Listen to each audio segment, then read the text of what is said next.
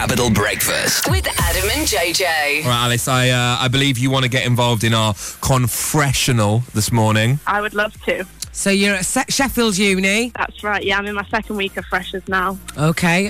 What a go on? So basically, it was like the second night out last week, and I, had a few drinks, and I actually ended up getting with one of my flatmates, which is never a good thing to do, but it's kind of taken a rather bad turn for me because now they won't leave me alone. Oh no.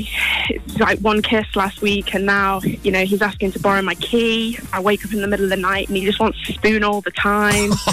God, tell him you've got books honestly, to read. It's a nightmare. Like the M bomb, the marriage bomb was like slipped into conversation. Shut up. I was like, I've literally known you for a week. Has this guy never met a girl before in his life? Is it like, are you like the first girl he's met? It doesn't seem like it, and he's obviously not had very much practice because he's not doing a good job. It was just a kiss a minute ago. That's all I mean. That's it. That's just a kiss. Right, not a very good kisser. What are you going to do? Because obviously you're both living in this house together. I know. You need to put him straight. How are you going to go about that? Well, I might just, skip a shower here and there. Yeah. That might stink. That's really going to set you off well in your uni life. That's true. Maybe not. Alternatively, he could be listening to this particular breakfast show right now. Oh no. Sorry.